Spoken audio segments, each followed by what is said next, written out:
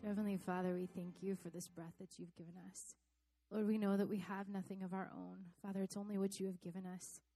And so, God, we use what you have given us, Lord, to pour out your praise, to bring glory to your name. Lord, we love you so much.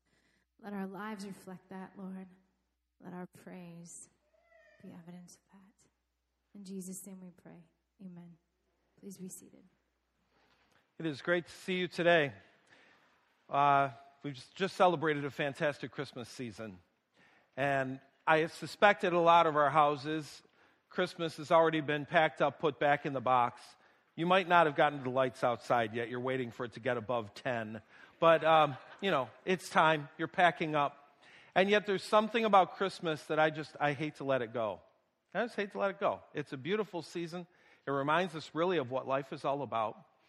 And so today, our gospel reading is going to just kind of take us back one more time to the birth of Jesus and to these wise men, these men from the East, who came to worship a Savior. And as I think about their story, I am struck by this. All they saw was a star, and they started to follow. The Bible doesn't say that angels appeared and said, "See that star? Go." They saw a star, and they started to follow. And in our lives, quite often, we have an inkling, a sense. We're supposed to do something. We're supposed to make a move. Do we trust God enough to take the steps he's asking us to take? So let's listen to their story today in light of the fact that all they knew was, there's a star. Let's follow. Jesus was born in Bethlehem in Judea during the reign of King Herod. About that time, some wise men from eastern lands arrived in Jerusalem, asking, "Where is this newborn king of the Jews? We saw his star as it rose, and we have come to worship him." King Herod was deeply disturbed when he heard this, as was everyone in Jerusalem. He called a meeting of the leading priests and teachers of religious law and asked, "Where is the Messiah supposed to be born?" "In Bethlehem, in Judea," they said, "for this is what the prophet wrote. And you, O Bethlehem, in the land of Judah, are not least among the ruling cities of Judah, for a ruler will come from you, who will be the shepherd for my people Israel." Then Herod called for a private meeting with the wise men, and he learned from them the time when the star first appeared. Then he told them, "Go to Bethlehem and search carefully for the child. And when you find him, come back and tell me so that I can go worship him too." After this interview, the wise men went their way, and the star they'd seen in the east guided them to Bethlehem. It went ahead of them and stopped over a place where the child was. When they saw the star, they were filled with joy. They entered the house and saw the child with his mother Mary, and they bowed down and worshipped him. Then they opened their treasure chests and gave him gifts of gold, frankincense, and myrrh. When it was time to leave, they returned to their own country by another route, for God had warned them in a dream not to return to Herod. So as we start into this new year and continue our own spiritual journeys, following where God might lead, we have a prayer for you today coming on the screen. I'm going to read it, and then we're going to leave it up there for a couple of moments of silence for you to reflect on it. And then rather than walking toward a star, we're going to walk toward a table, one of 4 tables in the room, where we will be able to celebrate what Jesus did for us in his death, burial, and resurrection. The prayer reads, "O God, who am I now? Once I was secure in familiar territory in my sense of belonging, unquestioning of the norms of my culture, the assumptions built into my language, the values shared by my society. But now you have called me out and away from home, and I don't know where you are leading. I am empty, unsure, uncomfortable. I have only a beckoning star to follow." Journeying God, pitch your tent with mine, so that I may not become deterred by hardship, strangeness, doubt. Show me the movements I must make toward a wealth not dependent on possessions, toward a wisdom not based on books, toward a strength not bolstered by might, toward a God not confined to heaven, but scandalously earthed, poor, unrecognized. Help me find myself as I walk with you. Again, these words will remain on the screen for the next couple of moments. Pray them, think about them as you think about your own journey into the unknown. And then when the music begins, move to one of the 4 tables for communion.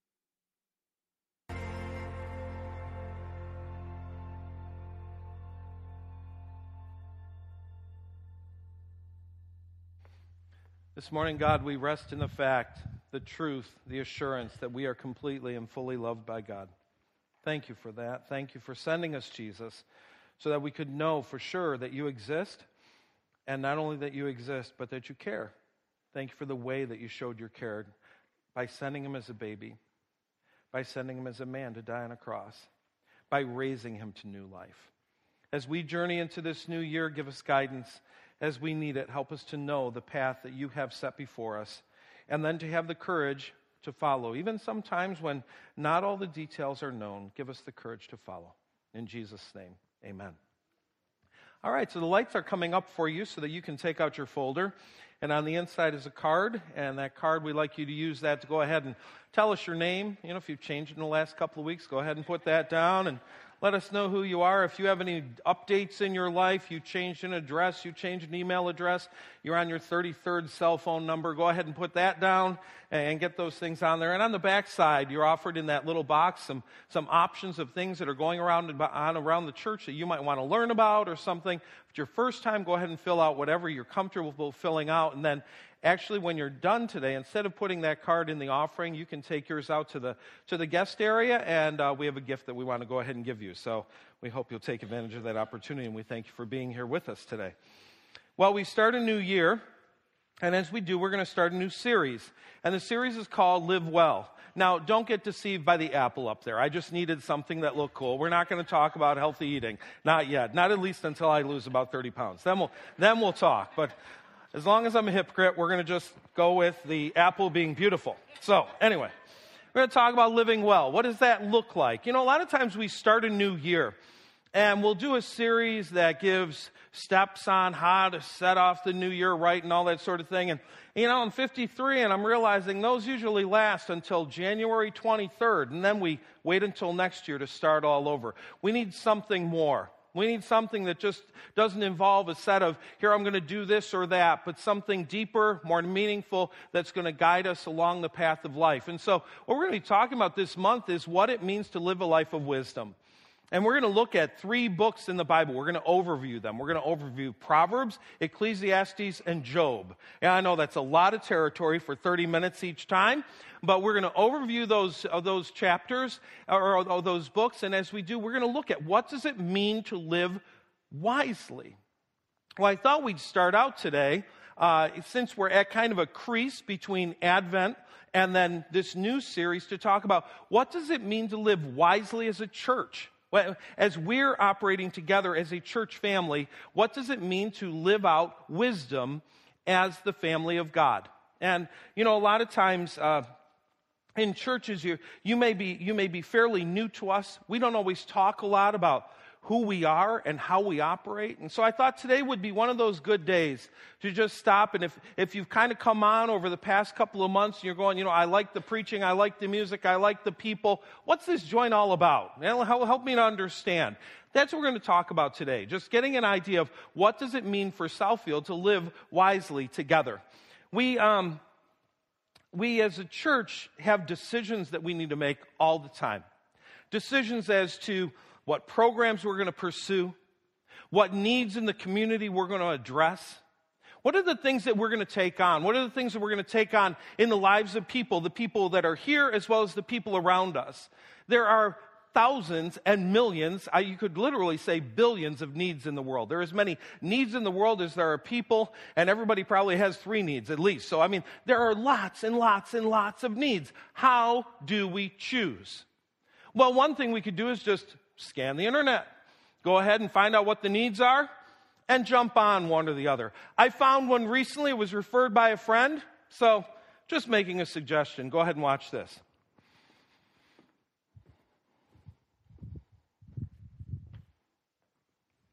Why don't you click, Bob?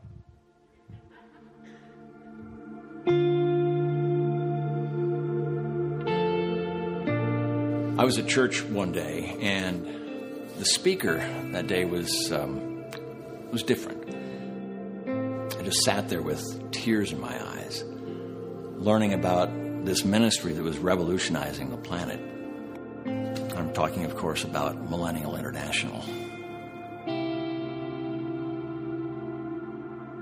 The need is enormous. There are over 10 million millennials out there who have graduated with no work ethic, no job, no discernible skills at all, and they have expenses. Housing, student loans, credit card debt. And I didn't really realize the magnitude of the problem until I looked into the eyes of a millennial. And I saw that face with the dead, nothing's happening up here kind of thing. So I went out to the booth after the service, and I talked with the guy, and he really informed me about the devastation that's not being able to fund a millennial lifestyle. Core Power Yoga, Birchbox for Men. I looked over all the envelopes, and my heart was really touched when I saw this one particular fellow that I just had to get more information about him. He was Declan from Beverly Hills. I am an aspiring photographer. I graduated college with an art degree, so obviously that puts me at a disadvantage. Volkswagen Jetta lease, Beard wax, Spotify Premium. In his last letter, he wrote to me and said that his weekend was, how did he put it? Totes lit fam.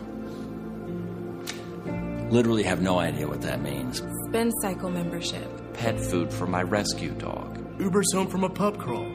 A typical sponsorship program costs $29 a month. Millennial International is actually $2,900 a month. Yeah, it seems expensive at first, but when you see the need, it is so worth it. Trunk Club subscription. Essential oils. Annual pilgrimage to Bethel Church. It's the same as a traditional sponsorship program, except instead of getting, say, a soccer ball for his birthday, he's getting an Audi. Am I capable of having a job? Sure, but I just feel like maybe employment right now would just kind of be stifling my creativity. Through the sponsorship program, they actually set up a chance for us to meet each other in person. I brought him an apple pie that my wife had baked for him, but I totally forgot he's gluten-free, so he couldn't eat it.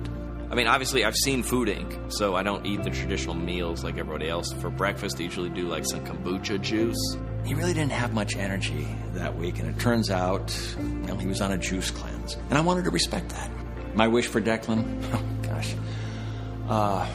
that he would realize his potential in life, that he would be better, achieve more.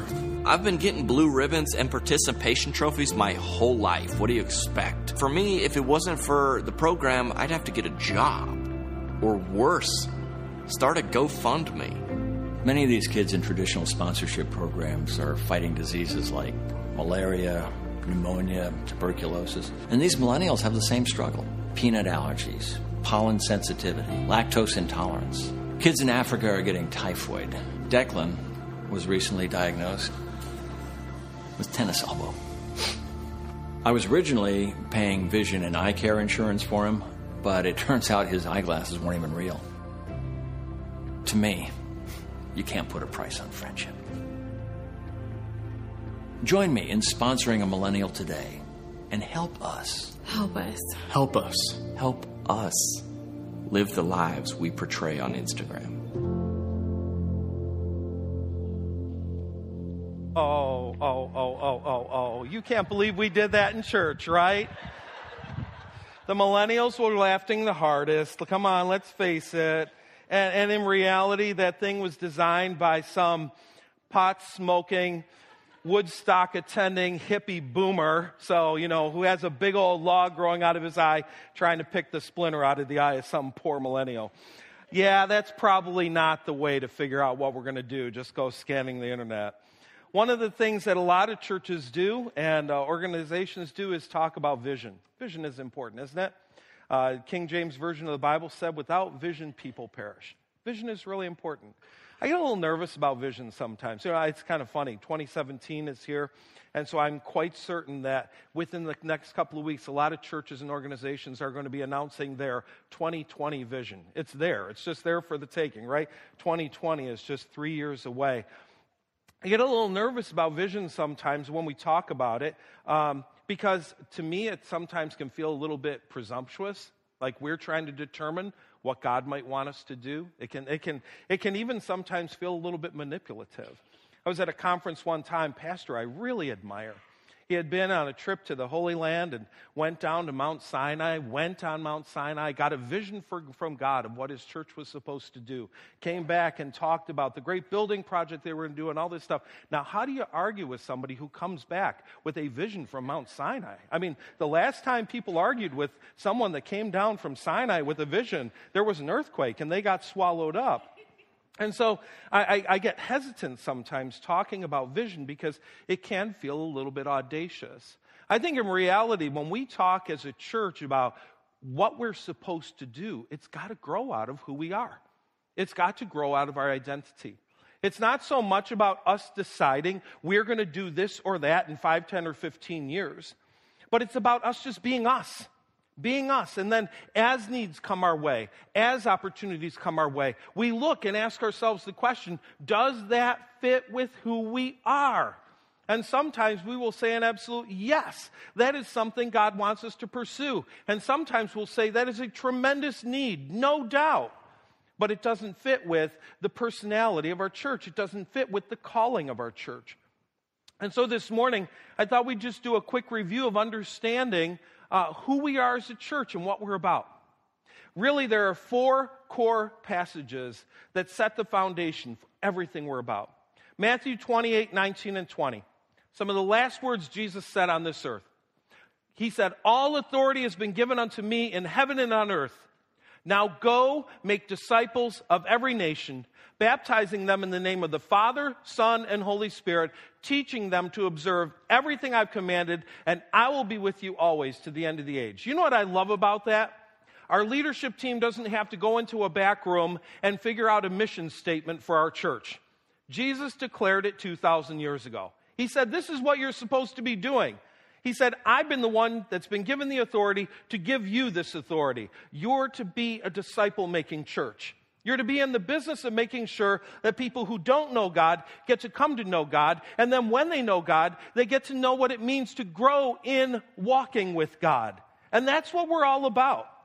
So anytime an opportunity comes our way, we have to ask that question, does it sincerely match with the process of making disciples? There are lots of good things we could do, but some of them fall short of that standard of being a true disciple-making church. You go over to Acts chapter 2, verses 42 to 47, and you have this beautiful picture of the church in the moments after its formation. The Holy Spirit has fallen on the church with fire. And now you have the church in its purest form. And the passage starts by saying they devoted themselves. And I love that word, devoted. When I think of the opposite of devoted, the antonym, I think of the word dabbled. They tried a little bit of this. They tried a little bit of that. They gave it a whirl. They decided it didn't work. Devoted means we're all in on this. This is what we're about, period, no question. What does it say that they were devoted to? It says they were devoted to the apostles' teaching. They were devoted to the fellowship. They were devoted to the breaking of bread. They were devoted to prayer. They were devoted to using their giftedness and sharing with each other. And they were devoted to seeing the world around them won for Jesus Christ. They were all in on these things. It wasn't I'll just do it on Sunday and then forget about it. I mean, it says they were in the temple courts all the time, praising God and enjoying the favor of the people. If you were to go onto our website along the top, you'll see a tab that says About Us, and then you bring that down and it talks about beliefs, and under that, it talks about what it means to be this kind of church. We call it Church 101. And what it says is, as a church, this is what we'll be doing. We'll be devoting ourselves to biblical teaching. I promise you, I have a lot of amusing thoughts. And they could take up 30 minutes every week. But we would literally be wasting our eternal time if all we did was listen to the random thinking of Dennis. there's something far more important for us to understand. We need to understand what the Bible says. That's God's message to us. And we want to live out that biblical teaching. The Bible in relationships talks about we need spiritual friendships. That's part of what they were doing. They were devoted to the fellowship. They were devoted to being together. And, when you look at that in itself, what we understand is that is a huge defining piece of what it means to be church. In our modern times, with all the technology we have, we could go ahead and just deliver this message. We could deliver this whole Sunday morning to you as you lay comfortably in your bed. You would not have to move. You could have your coffee, you could have your breakfast, all there, and you could just watch what happens on a Sunday morning. But if we're understanding Acts chapter 2, we got to get out of our bed. And we've got to get here. Because the spiritual relationships are where life change happens. That's the sandpaper of life. Where sometimes we'll be encouraged by someone, where to be honest, sometimes we'll be bugged by someone. All those relationships are going on, and every time those things happen, they open a door for our growth and for the growth of the other person. Are we going to walk through those doors? This passage encourages dynamic worship. The breaking of bread is emblematic of communion, of the love feast that took place, and honestly, it's all about being a worshiping community together. It talks about prayer, a prevailing prayer. They prayed and prayed and prayed. And many times in the book of Acts, you see the church praying, and miraculous things come from the hand of God. We see them using their gifts and sharing with each other selflessly. Just a selfless serving going on all the time. They're not looking for what's in it for them to make sure that if I help you this time, you'll help me next time. No, there's a selflessness about their serving. And then the last thing it says, the Lord added daily those who were being saved. And in that, what we see is that it was a compelling community. What do we mean by compelling community? This place is so cool that other people want to be here. And this place is so cool that other people want to know why we're cool. And they find out we're cool because Jesus is cool. I know that's a great 1973 word. But anyway, people want to see a church that they say, wow, something good going on there. I want to be a part of that. And ultimately, they realize it's not just because we're good. It's because we serve a really good God. And that compels them to come to Christ. Acts chapter 2, 42 to 47 is foundational to who we are. Luke 15 is foundational to who we are. Amazing chapter. I love this chapter. This chapter literally brings me to tears. Lost sheep, lost coin, lost son. As we look and see that lost people matter to God, and they should matter to us as well. And if they don't matter to us, something's wrong with us. If they don't matter to us, we are missing out on our calling as a church. I hate to say it, but there was a time in the history of our own church that everybody cared about the club, but nobody cared about the street. Everybody cared about what was going on the inside, but nobody was really caring about what was going on the outside. That's when we cease to be a true dynamic church. God calls us to be looking beyond ourselves to people who do not yet call Christ home. And you see that in the story of the lost sheep, the lost coin, and the lost son, and how each time the angels rejoice as one more lost person comes safely home to God. He calls us to be that. Now, sometimes people hear that Luke 15 thing and they get all nervous because they're like, well, wait a second, you're all about outreach and you're not about growth. Well, let's face it. If your calling is to be a disciple-making church, you're not just bringing people to God, you're growing people up in God. You're helping them to grow closer to God. And so the final passage that is formative for us is Galatians 4:19. And I love the way Paul expresses this. Even though he never went through child labor himself, this is what he says. Oh, my dear children, I feel as if I'm going through labor pains for you again, and that will continue until Christ is fully formed in your lives. I love what he says here because what he's saying is we will go through anything and everything, hardship, misery. We will go through whatever we need to go through in order to see that you become more and more and more like Jesus. Sometimes, people are really excited to be involved in bringing somebody closer to Jesus when everything's going well. But let's face it, when we're really helping a person to grow closer to Jesus, sometimes we come up against their junk. And they come up against the junk in our own lives. And that sort of thing, are we willing to continue to labor through that, or do we just give up and give in? These passages, we cannot back away from them.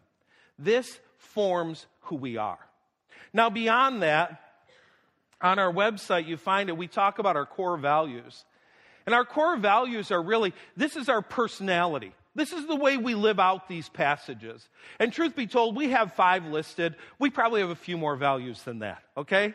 But these are prime. These are essential. They really matter to us. When you come around here and you're around here long enough, you start to recognize some things that might be a little different than another church you went to. And that's not to say that they're bad and we're good, or we're bad and they're good. It's not that at all. It's to say this is part of our personality.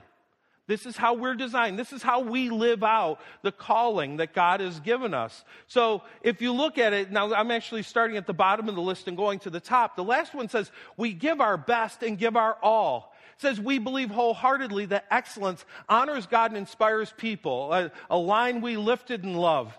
We strive to do our best and give our best. While we embrace excellence, we never want to confuse high standards with perfectionism.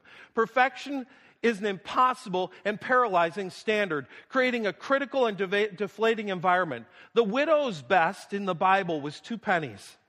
While most could have given much more, she gave all she had. That's what God wants for every one of us, to do and give our best, not someone else's. Part of what I love about this dynamic of our church is not that we're perfectionistic and obsessive, but that we say, if we're going to do it for God, we're going to do it right. If we're going to do it for God, we're going to do it our best. Sometimes you'll catch an attitude from people that says something like, well, it's only for church. I mean, why should? It's not like I'm doing this for my job. It's not like I'm doing this for money. I'm just a volunteer. Just the opposite. Because we're doing this for God, we are going to do our best and give our best. Absolutely. That's a piece of our personality.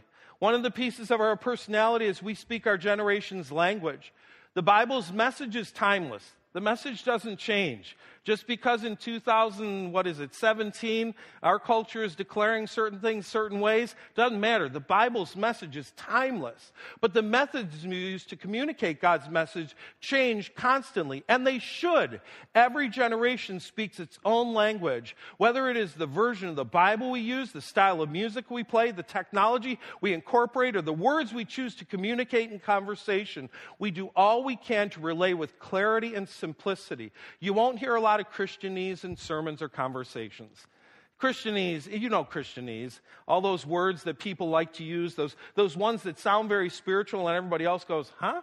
I mean, just say hallelujah sometime in a normal conversation. Watch people kind of go, what was that? We don't do Jesus jargon. We don't do Christianese. We try to talk in a way that the people around us go, I get what you're saying. In fact, sometimes people will talk about me and they're like, I don't quite get you. You talk kind of common. And I'm like, yeah. And you know what? I suspect Jesus did the same thing. And I suspect anybody that was trying to communicate what God wanted to communicate effectively, that's what Martin Luther did. That's what the reformers were doing. They were trying to communicate effectively in the language of their time. Then we have this one, come as you are. Oh, but don't end there. Get ready to transform. At Southfield, it's okay to not be okay. No baggage, background, sin, habit, or hang-up or circumstance can keep you from the love of God or from being loved by us. And then comes the magic word, but. But Jesus also loves you too much to let you stay where you are, and so do we. We are far from perfect, but as his followers, we are on a steady journey toward becoming more like Jesus. Life change is what we're all about. So what you'll find around here is we welcome everybody. But much like Jesus would welcome someone, and as they were leaving, he'd say, now go your way and sin no more. He would challenge them. And truth be told, sometimes people don't like the challenge. Sometimes people like to say, I want to stay right where I am. It's lovely that you want to stay right where you are. That's not where God wants you to stay. God wants you to grow toward His standard. God wants you to grow to become like His Son. And so we will, in as loving a way possible, challenge you to grow. Come where you are. Come where you are. It's important that we come where we are, just as I am. But then we start to grow from where we are, to be more and more like Christ. I love this one. We aspire to be authentic. Authenticity is a powerful attractor. Around our church, real is the name of the game. We have a pretty good handle on who we are. We're sinful, broken, and imperfect. We're not proud of it. We just know it is true. And we don't pretend to be someone or something we are not. Pretenders get pretty uncomfortable at Southfield. Authenticity is in our DNA. We can't help it. Jesus was real, and we choose to be like Him in every way. So I think to me, and then we'll hit the last one, but I think one of the great tests of whether or not we're living out these values is not when we sit in a small group of people that have been attending the church for 20 years and talk about how wonderful we are, but when someone who's been coming just a few weeks says, something smells around here, and I don't think it's the bathroom. I'm trying to figure out what the smell is. Something's different here. I can't quite figure it out. I can't quite put a handle on it. But as they start to work through it, here's what they say. There's something real happening here. There's something real happening here.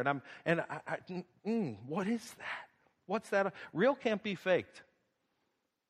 It just can't be faked. God calls us to be real, to be authentic, to be who we are in our journey. Which brings us to what is the first one on the list, and the last one we'll look at. It's not about me.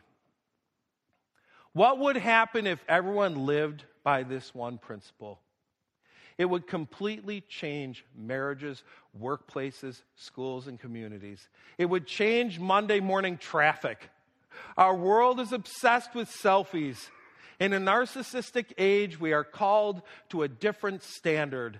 Jesus was the only person who ever had the right to make the world about himself. And even he said, it's not about me. In Mark 10:45, he said, I've not come to be served, but to serve and to give my life a ransom for many. We believe as Jesus changes our lives, He'll give us more grace and more of His heart to live selflessly for the sake of others. It's not about me. It's not about us.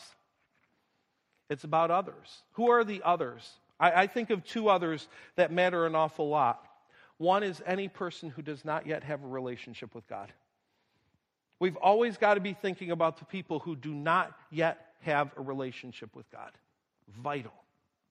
And then beyond that, I think we always need to be thinking to the next generation. What's going on in the next generation that we can do to minister to them to make sure that they are put in a place of absolute effectiveness and strength so that they will be able to lead from here forward. And sometimes as we get a little bit older, it's easy for us to say, hey, wait a second, I've heard it before. We're paying the bills. We're doing all the work. Why should we do that for them? Because someone did it for you at some point, or you wouldn't be here right now. We're always looking to the next generation. If we're not the ones looking to the next generation, there won't be a next generation. It's always our responsibility to look beyond us to the next and the next and the next generation to be served. So last week, we had a conversation about something that we'd like to do around here that we're pretty excited about. Something that I believe is in line with our values and what really matters to us. And not just the values we talked about this morning, but others that we could list. We're talking about adding a little space around here. And the addition of the space would help in a few ways. It would help, for one thing, to provide a student area that is indestructible. And believe me, that's important. It really is. It's important for our students to be able to spread their elbows and bump a wall and break their arm instead of the drywall. So we're looking to add an indestructible student space that will go just to the other side of this wall. Now, if you go out there today and look, we're not talking about, a huge gym or something like that. but it's a space in which they can meet. If you were to go out this door right here, off to that area, you'd find something of a reception area, a place that as people come to us during the week, they know where to go, and they're able to be meted and greeted and find home here. There'll also be some staff workspace. I think as we look to the future, we've got to make sure that our staff is able to be in a place all together, that they're able to work together and grow and vision together, and so that's really, really important. And like we said last week too, we're looking at adding a few more spaces out in that parking lot. I've got this neighbor. He does not come to our church. Every time I talk to him, his conversation begins with, I'm a Catholic. I don't ever push church, and it always begins with, I'm a Catholic. Yeah, I know. St. Anne's, great. Have a great day. But he says, I'm a Catholic. And then he says, been driving by your church on Sunday mornings. Wow, you have a parking problem. I mean, it's kind of cool when the guy who doesn't come to our place looks at our parking lot and says, you have a parking problem. And he says it every time we talk. And I don't have to tell you, because some of you have circled Jericho 7 times waiting for someone's car to fall, and it did not. So we're looking at adding some space. We're going to continue throughout the next few weeks to share some details with you on that. But I say all this morning to say, I don't stand here to pronounce some vision that I've received from Sinai, and you all need to go along. I'm here to say, it's important for us as we move ahead with this and other things to ask ourselves the question, who are we? And does who we are match what we're pursuing? And if it does, it just might be the calling of God. But if it doesn't, we have a pretty good idea that it does not. I got a devotional this morning. I'll close with this. It says, we often want to be able to see into the future. We say, how will the next year be for me? Where will I be in 5 or 10 years from now? There are no answers to these questions. Mostly we have just enough light to see the next step. And what we have to do in the coming hour or the following day. The art of living is to enjoy what we can see and not complain about what remains in the dark. When we are able to take the next step with the trust that we will have enough light for the next step that follows, we can walk through life with joy and be surprised at how far we can go. Let's rejoice in the little light we carry and not ask for the great beam that would take us all the way into the shadows. The little light we have is knowing who we are and who God is. That's the light we have. The darkness out there is where He's taking us, and we'll get there one step at a time. Pray with me. Father God in heaven, I am in love with this church, and I thank you for it. I mean, I honestly could never dream that this place could be so good, that these people, that we could be growing more and more toward you all the time, and the joy that would bring all of us. I thank you for the authenticity that we see here. I thank you for the courage, the love, compassion, all the things that bubble up from this place. You have been good to us as we've been willing to move toward you. Help us to continue to make those moves, we pray, Father. And as we make decisions about ministry, whether it's how to minister to someone of the next generation or what to do with the facility, I pray that we would not get bogged down in the details of the what, and that we'd always come back to the who. Who are we, and who are you, God? And as we focus on that, we'd have just enough light to take the next step. In Jesus' name, amen. So our servers are coming right now to receive the offering. Brian's headed on up here for a little bit of conversation. Clearly, one of the things that is important for you is that second page in your flyer today, that second page that talks about the groups that you can sign up for. Boot camp is 2 days away. It's kind of fun to watch the registrations come in, and a lot of them have the word boot camp on them. Bob's ankle is miraculously healed, so the torture is scheduled and ready to go. You have some stuff for us about retreats. Yeah, so the high schoolers and our junior hires are going to be heading up to Lake Geneva Youth Camp for Arctic Blast in the upcoming weeks. We actually have 2 weeks until our high schoolers leave, 3 weeks until our junior hires leave.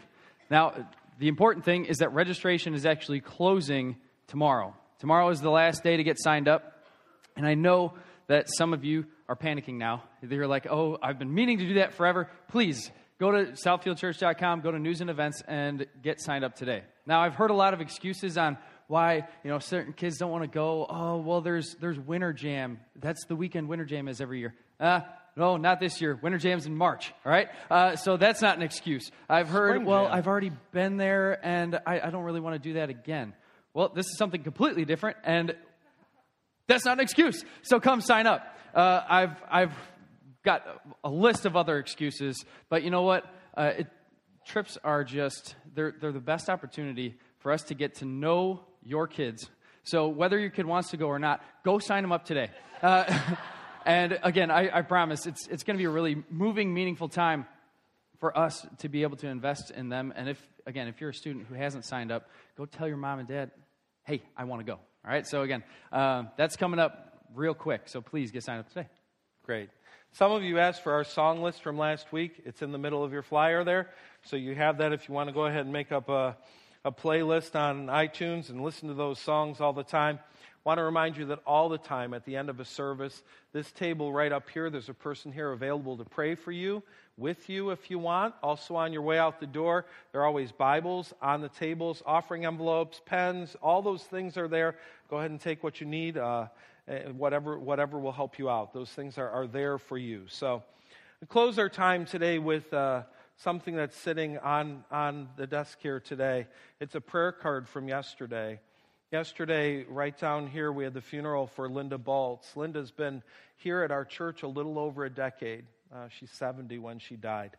And her last decade was one of her greatest decades of spiritual growth. It's incredible. It's not like she hit retirement and said, now I can stop growing. And she grew with some of you as she journeyed with you in journey groups and sat with you in church and just continued to grow in her relationship with God. And it reminds me that this coming week will be the anniversary of the death of someone a lot of you don't know anymore, but my friend Carol Morris worked with us in the office, was just someone who, prior to coming here, did not have a relationship with God. And then she did. And she grew like a weed. And when she left this life, she could say with confidence, I know I will see God face to face. There is an urgency about what we do. I'm going to sound a little sick right now. I love funerals because they remind us there is an urgency about what we do. I think it was the ever so wise Jocelyn Elders who said, we'll probably all die of something. Yeah, we're all going to die.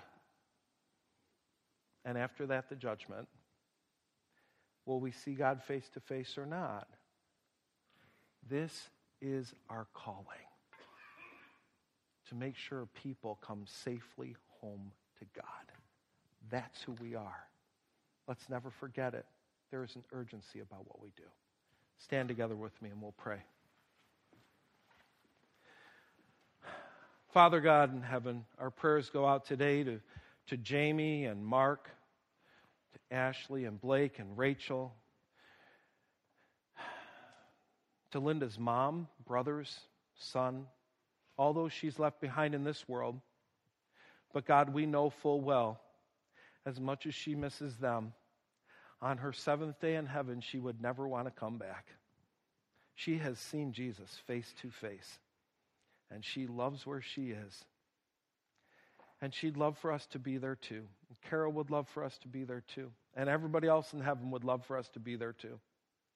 Give us that sense of urgency to make sure that not only do we have a relationship with God, but that others have the opportunity as well. In Jesus' name we pray. Amen. You enjoy your week. Stay warm if you can.